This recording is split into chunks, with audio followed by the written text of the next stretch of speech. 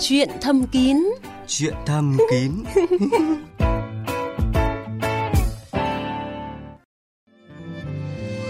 Rất vui được gặp lại các thính giả thân thiết trong khung giờ quen thuộc của Chuyện thầm kín.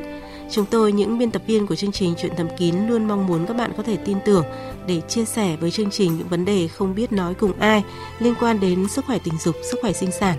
Hai số điện thoại của chương trình là 0243 266 9494 và 0243 266 9595 sẽ kết nối các bạn với chuyên gia của chương trình.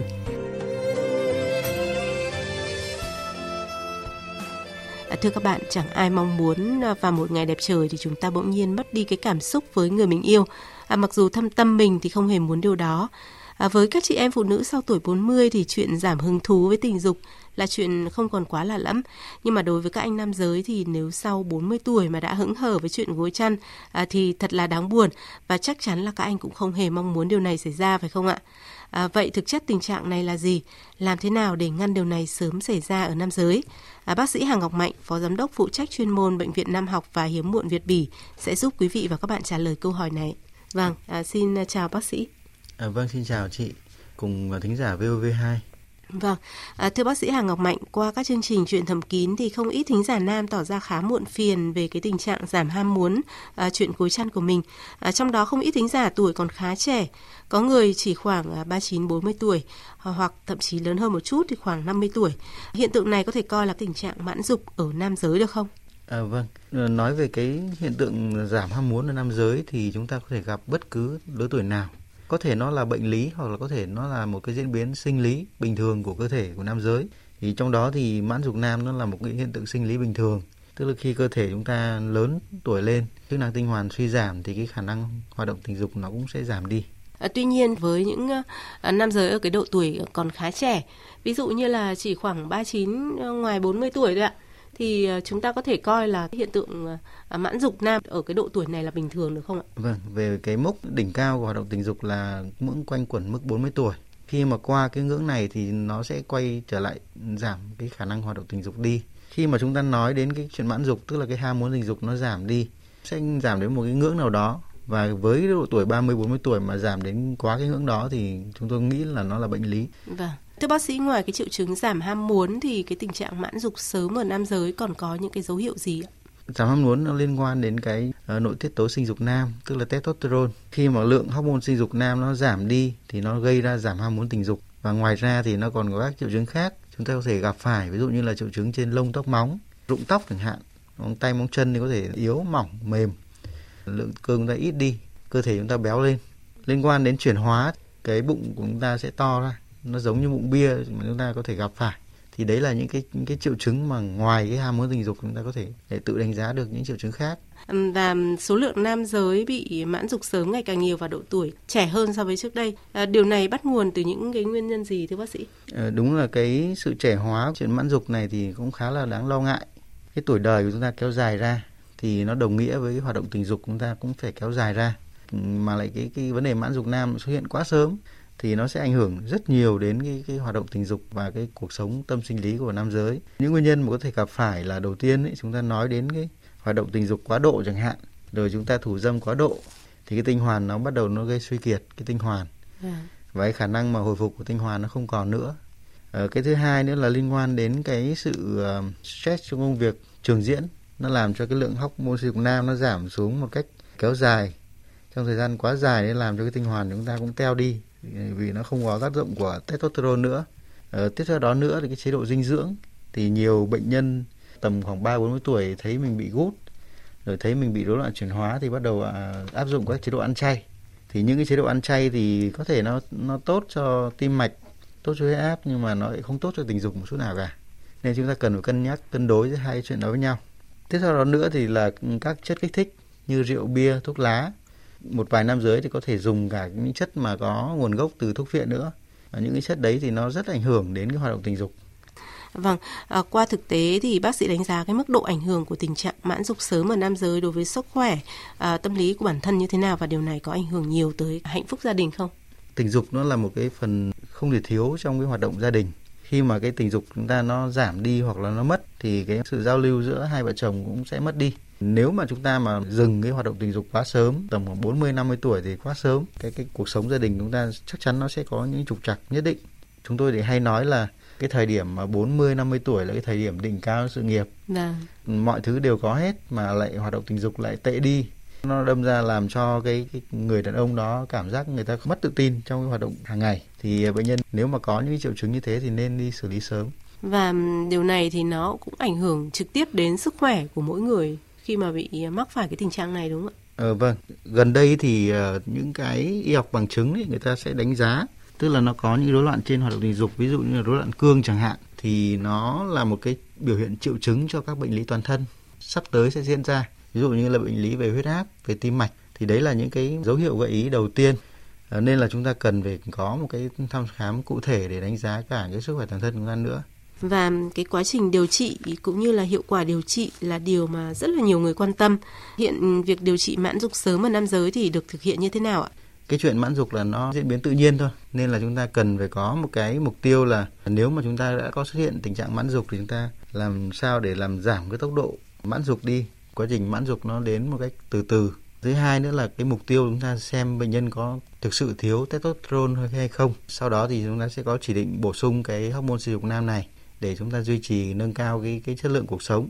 Cái thứ ba nữa là chúng ta có cái mục tiêu là hỗ trợ về hoạt động tình dục, cần phải duy trì hoạt động tình dục hàng ngày. Thì chúng ta cần phải hỗ trợ như thế nào và dùng thuốc gì và có thể theo dõi như thế nào. Khi mà chúng ta mà có bằng chứng về thiếu hụt testosterone thì chúng ta có chỉ định bổ sung cái hormone sinh dục này. Và khi bổ sung thì chúng ta thấy có khá nhiều lợi ích cả về hoạt động tình dục, cả về cái sức khỏe toàn thân, cả về các bệnh lý kèm theo. Khi đó thì chúng tôi sẽ kết hợp cả bác sĩ về nam khoa, các bác sĩ về nội khoa để chúng ta theo dõi cái tình trạng mà bổ sung testosterone cho bệnh nhân. Chống chỉ định sử dụng testosterone thì liên quan đến những bệnh nhân mà liên quan đến ung thư, những cái bệnh nhân có quá nhiều hồng cầu trong máu vì nó sẽ có nguy cơ tắc mạch khi chúng ta dùng. Đã có những cái trường hợp nam giới mà bị mắc chứng mãn dục sớm và họ sử dụng các cái thực phẩm chức năng hoặc là các cái thuốc hỗ trợ tăng cường sinh lý phái mạnh theo quảng cáo hay là kinh nghiệm của người khác. Theo bác sĩ có nên dùng theo cái cách như thế này không ạ?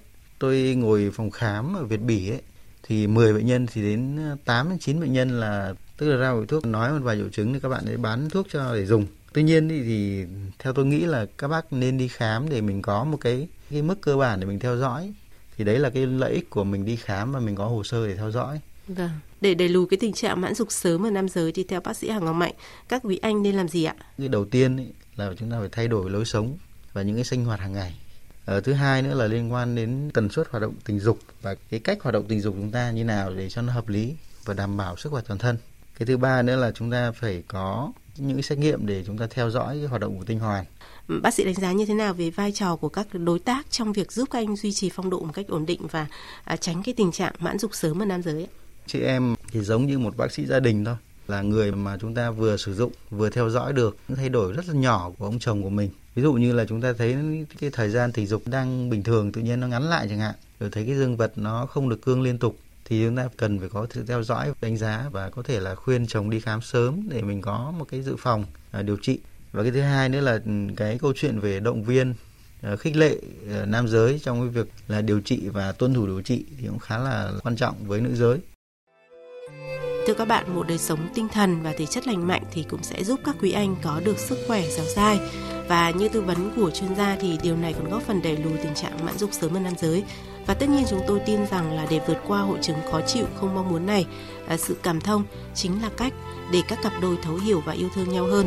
Đây cũng là một cái liệu pháp vô cùng quan trọng giúp cả hai luôn tìm được niềm vui trong chuyện cuối chăn. Xin được cảm ơn bác sĩ Hà Ngọc Mạnh đã chia sẻ những cái thông tin rất là thú vị và chúng tôi đang sẵn sàng lắng nghe câu chuyện của các thính giả trong phần tiếp theo của chương trình. Chương trình Chuyện Thầm Kín cũng đã nhận được tín hiệu từ thính giả và bây giờ Chuyện Thầm Kín đang rất mong muốn lắng nghe những ý kiến chia sẻ từ các bạn ạ. Alo ạ. Xin chào chương trình Chuyện Thầm Kín ạ. Vâng, xin chào chị. Chị có thể chia sẻ về tình trạng của mình với chương trình được không ạ? Bác là bác Xuân ở Nghệ An. Vâng. Bác muốn hỏi chương trình là bác đã cắt tử cung bán phần hơn 4 năm rồi. Nay bị đau tử cung, có chất màu trắng. Ra bác sĩ bệnh viện Phụ sản Trung ương xét nghiệm thì độ pH 16 với 18 là âm tính. Còn một trong 12 loại thì có thể có độ pH là rất cao. bác sĩ cho đặt thuốc GI, NOS, LOR. Đó là thuốc chống vi khuẩn. Hai loại thì trong 24 ngày, sau đó bác đọc màu hướng dẫn thì dùng tiếp một tuần đặt 2 lần. Nay bác đã đặt được 3 tháng rồi. Thì hỏi bác sĩ rằng là nên đặt tiếp không hay là ngừng thuốc. Đôi lúc tử cung vẫn ra màu vàng là việc thứ nhất ạ. Việc thứ hai nữa là về sinh hoạt vợ chồng thì lâu nay thì vì đặt tử cung cho nên cũng giãn cách. Thì hỏi là nếu mà quan hệ thì có sợ chồng là có vi khuẩn sang mình không ạ? Hay là cũng phải xét nghiệm cho chồng đã rồi mình sinh hoạt ạ? Không biết là năm nay bác bao nhiêu tuổi ạ? Bác 52 ạ. Vâng, chị mới 52 tuổi thôi, cũng chưa phải là nhiều tuổi đâu ạ. Chúng tôi rất là chia sẻ với sự lo lắng của chị. Bây giờ thì bác sĩ Hằng Ngọc Mạnh cũng sẽ chia sẻ giúp chị giải đáp những cái băn khoăn, thắc mắc của mình nhé. Xin mời bác sĩ Hằng Ngọc Mạnh. Vâng, chào chị. Cái của chị là mình đã cắt tử cung bán phần cách đây mấy năm rồi ạ? Hơn 4 năm rồi. Cắt tử cung bán phần thì mình vẫn giữ lại phần eo và phần cổ tử cung. Nên là mình vẫn phải tầm soát tế bào cổ tử cung hàng năm hoặc là 2 năm một lần. Thì không rõ là từ khi mình cắt bán phần đấy thì mình đã làm phiến đồ âm đạo bao giờ chưa? Phiến đồ cổ tử cung ấy. Không biết lắm mà họ cắt bán phần thì họ nói là đứa cổ tử cung nữa. Mà từ đó thì như đấy đau suốt. Thế này, đầu tiên ấy, là mình sẽ phải tầm soát những cái bệnh lý phụ khoa giống như là một người phụ nữ bình thường. Vì là âm đạo và cổ tử cung mình vẫn còn bình thường chị nhé. Thì mình vẫn phải đi khám. Và thứ hai nữa là khi mà chị đi khám thì có thể là người ta xét nghiệm với chị thì có thể là nó bị viêm âm đạo. Thì các bác sĩ đã kê thuốc kháng sinh đường đặt âm đạo với chị trong một thời gian. Thì thông thường là sau một thời gian đấy thì mình sẽ phải soi lại để xem cái tình trạng âm đạo của mình còn viêm hay không. Rồi sau đó thì bác sĩ sẽ kê thuốc để đặt tiếp. Hiện tại thì đang có dịch dã thì mình không thể ra Hà Nội. Thì chị có thể khám ở Nghệ An để xem phụ khoa của mình như nào. Vì cái khám phụ khoa thì nó cũng đơn giản thôi. Đấy là cái vấn đề đầu tiên. Cái vấn đề thứ hai là vì viêm nhiễm phụ khoa thì nó hay gặp nhất là do cái lây truyền qua đường tình dục. Tức là hai vợ chồng mình hoạt động tình dục thì có thể lây qua nhau. Nên là khi mà mình điều trị phụ khoa cho mình ấy, thì chồng cũng phải điều trị một đợt kháng sinh. Hoặc là dùng một thuốc bôi tại chỗ để cho nó sạch những vi khuẩn trí đó đi. Nếu mà mình chỉ điều trị một người thì sau đó có hoạt động tình dục trở lại thì chúng ta lại lây lại những cái con vi khuẩn ngay cũ đó. Nên là chị phải cần có một cái đơn thuốc cho chồng. Thì khi đi khám phụ khoa thì bảo các bác sĩ khám ở đó thì người ta kê thuốc cho chồng luôn nhé. Trước khi hoạt động tình dục trở lại. Bữa đó họ có nói là u nhũ thì như thế nào ạ? Cái u nhú sinh dục ấy ạ. Chỗ viêm với chỗ cắt ạ. Cái đó thì chị phải mang cái kết quả đến cho bác sĩ để bác sĩ đọc xem kết quả như nào. Vâng, theo như tư vấn của bác sĩ Hằng Ngọc Mạnh thì chị nên thu xếp thời gian để đi khám chuyên khoa. Trong cái thời gian mà chị chưa có thể ra Hà Nội được thì chị có thể khám ở tại Nghệ An chị ạ. Để các bác sĩ có thể xác định cái tình trạng cho mình và cũng có thể là điều trị cho mình để tránh cái tình trạng viêm nhiễm kéo dài mà gây đau đớn cho chị, cũng như là để cải thiện hoạt động tình dục cho cả hai vợ chồng. Trong quá trình chị điều trị thì chắc chắn là chị cũng cần tư vấn ở bác sĩ để bác sĩ có thể cho chị một cái lời khuyên để chồng mình cũng có thể tham gia vào cái quá trình điều trị này, giúp cho cái hiệu quả nó được toàn diện hơn chị nhé. Cảm ơn chương trình, cảm ơn bác sĩ Hằng Ngọc Mạnh thì em xin ạ. Vâng, chào chị. Vâng, bây giờ chúng tôi xin tiếp tục dành thời gian cho một thính giả tiếp theo ạ. Xin mời ạ. Tôi gặp bác sĩ ạ. Vâng, bác sĩ Hằng Ngọc Mạnh đang ngồi cạnh tôi đây ạ. Anh có thể chia sẻ câu hỏi của mình ạ. Chào bác sĩ Hằng Mạnh nhá. Chào chương trình. Dạ vâng, chào bác. Tôi tức là năm nay là 74 tuổi. Vâng. Tôi hiện nay là đang cái tình trạng là rối loạn cương, tức là cương nhưng không cứng được. Vâng. Tôi nhờ bác sĩ tư vấn ạ. Không biết là cái tình trạng mình rối loạn cương này diễn ra trong bao lâu rồi ạ? Cũng khoảng độ một vài năm rồi. Bác năm nay 74 tuổi và cái tình trạng này đã diễn ra một vài năm. Từ đó đến nay thì bác chưa hề đi khám ạ? Đi khám một lần rồi. Vâng. Cách đây bao lâu ạ? Tháng 5 năm 2000. Vâng, tức là cách đây là 2 năm rồi. Và khi đó thì các bác sĩ nói sao với bác ạ? Khám là cái định lượng testosterone trong máu là 21,12. Mà giá trị thăm khám là từ 9,9 đến 27,8, thanh cả thấp. Siêu âm thì bình thường, chỉ là gan nhiễm mỡ, như bây giờ gan nhiễm mỡ là hết rồi. Thế nhờ huyết áp thì như vậy huyết áp cao từ năm 2009 nữa. Thì vẫn uống thuốc bình thường. Hiện nay thì trong 2 năm trở lại đây thì bác thấy tình trạng nó ngày càng tệ đi đúng không ạ? Đúng rồi, nó cương không cứng được. Vâng. Rồi. Mà bác sĩ Hà Ngọc Mạnh có thể chia sẻ với thính giả của chúng ta ạ. Dạ vâng, chào bác. Vâng, chào bác sĩ Hà Ngọc Mạnh ạ. Vâng, mình theo dõi mấy năm. Dạ. Vâng, mình theo dõi mấy năm chuyện thầm kín rồi thì cái khả năng chẩn đoán rối loạn cương chắc là tốt lắm rồi. Vâng. Vâng. Tức là theo dõi đi liền là cũng đi khám đầy đủ rồi. Dạ vâng. Cái trường hợp của bác thì đã khám định lượng testosterone thì nằm ở mức bình thường. Những xét nghiệm khác thì mọi thứ bình thường, chỉ có cao huyết áp thôi đúng không ạ? Vâng. Vâng, thì cái trường hợp của bác thì năm nay đã hơn 70 tuổi. Thì các bác sĩ sẽ ưu tiên những cái hướng là điều trị hỗ trợ. Tức là sẽ dùng những cái thuốc để hỗ trợ cái dương vật nó cương lên để mình hoạt động tình dục. Thì những cái thuốc này thì nó sẽ làm cho cái dương vật nó cương lên trong một thời gian ngắn để nó tránh ảnh hưởng đến sức khỏe toàn thân của mình.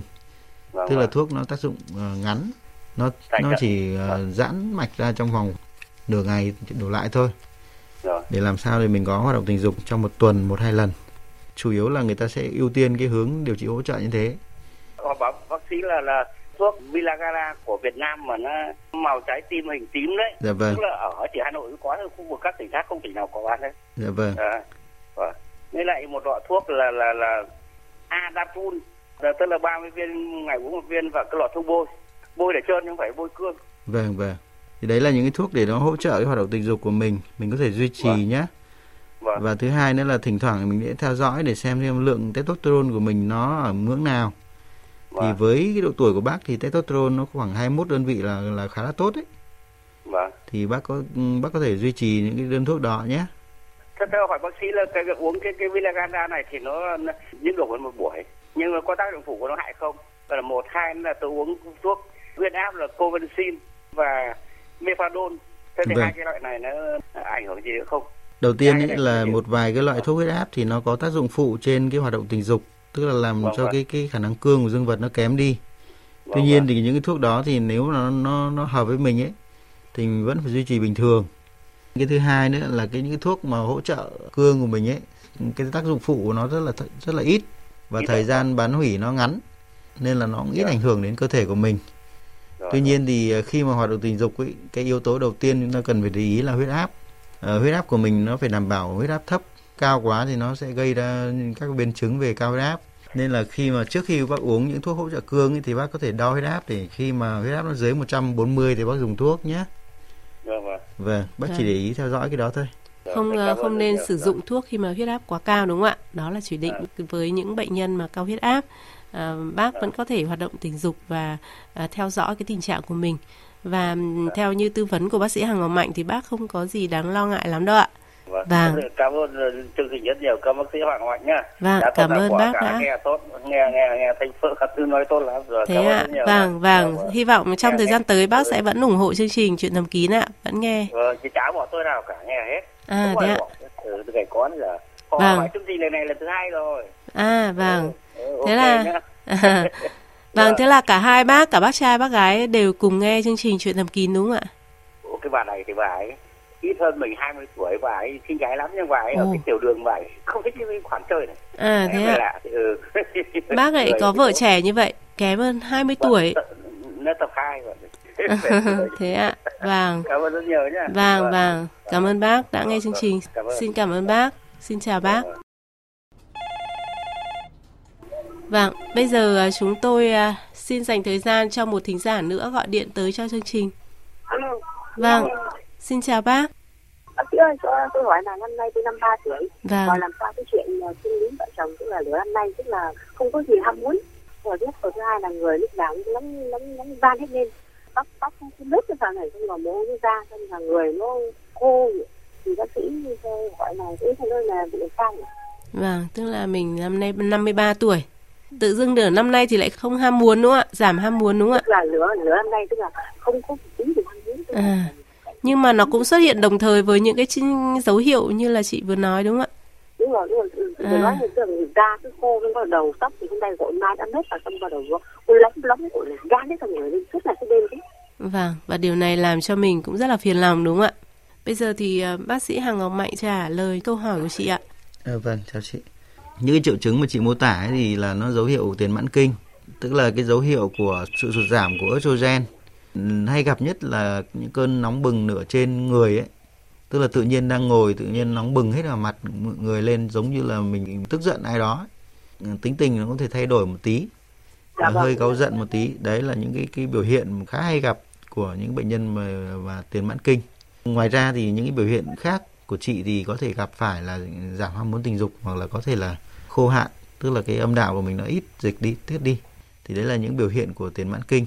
Thì thông thường thì nó sẽ trải qua một cách thoáng qua trong vòng khoảng vài ba tuần đến vài ba tháng thì nó hết. Nhưng của chị là 6 tháng nay thì nó vẫn có những triệu chứng đó. Thì chị nên đi khám để đánh giá xem cái lượng estrogen như nào.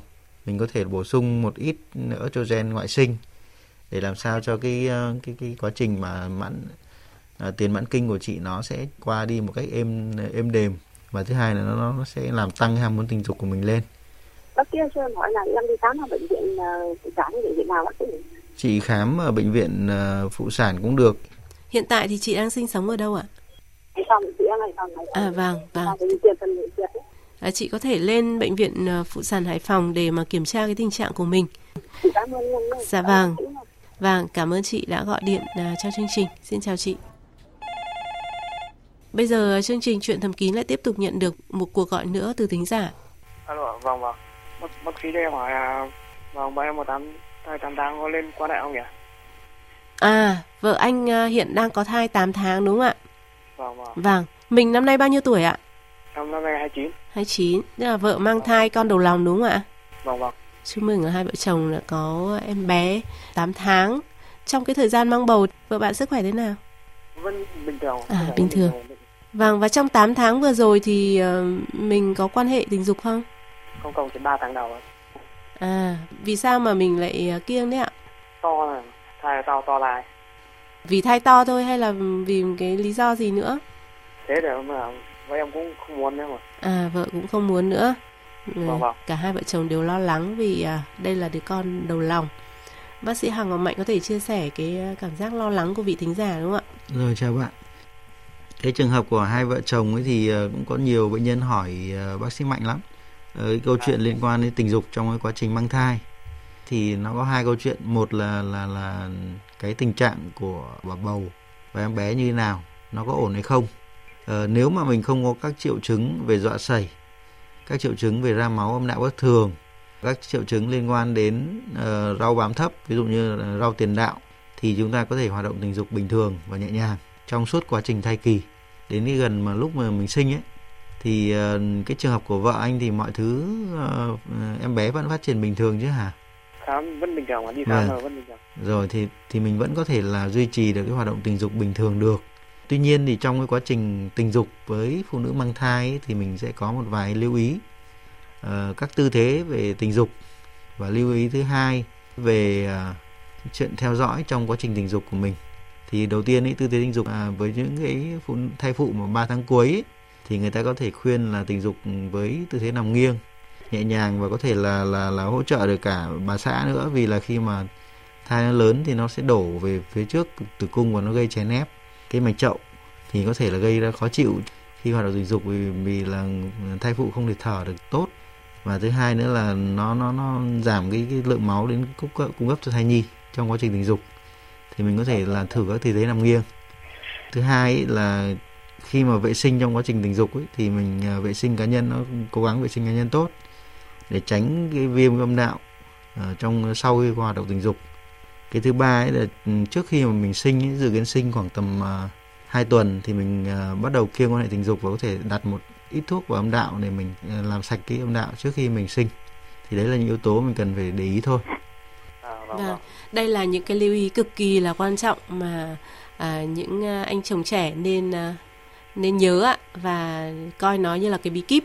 Thực ra thì như bác sĩ Mạnh chia sẻ thì rất là nhiều người, những cặp vợ chồng trẻ thì thường hay lo lắng trong cái thời gian chờ đón đứa con đầu lòng, cũng thắc mắc là có nên sinh hoạt tình dục hay không. Tuy nhiên thì rất là nhiều cặp vợ chồng đã duy trì cái hoạt động tình dục ở trong cái quá trình vợ mình mang thai, không sao cả.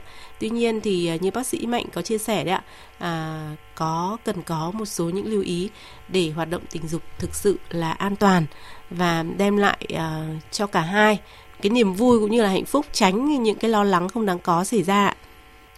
Vâng, cảm ơn chị. Và cái điều này thì anh cũng nên chia sẻ với vợ, giúp vợ hiểu ra điều này, cho bà xã của mình đỡ lo lắng. Vâng, cảm ơn anh đã tin tưởng gọi điện cho chương trình. Xin chào anh. Và chúng tôi hy vọng là trong thời gian tới cặp vợ chồng trẻ sẽ chào đón đứa con khỏe mạnh. Vừa rồi là những cái chia sẻ của các thính giả đã tin tưởng chương trình Chuyện Thầm Kín của VOV2, đã gọi điện để mà bày tỏ những thắc mắc, lo lắng. Và chúng tôi hy vọng là những chia sẻ của bác sĩ Hằng Ngọc Mạnh trong chương trình đêm nay cũng sẽ giúp quý vị và các bạn giải tỏa được những lo lắng, để cho cuộc sống vợ chồng, cuộc sống tình dục của mình thực sự vui vẻ và hạnh phúc. Một lần nữa xin được cảm ơn bác sĩ Hằng Ngọc Mạnh, Phó Giám đốc chuyên môn Bệnh viện Nam học và Hiếm muộn Việt Bỉ đã tham gia chương trình. Cảm ơn quý vị và các bạn đã nghe Chuyện Thầm Kín. Xin chào và hẹn gặp lại trong các chương trình sau.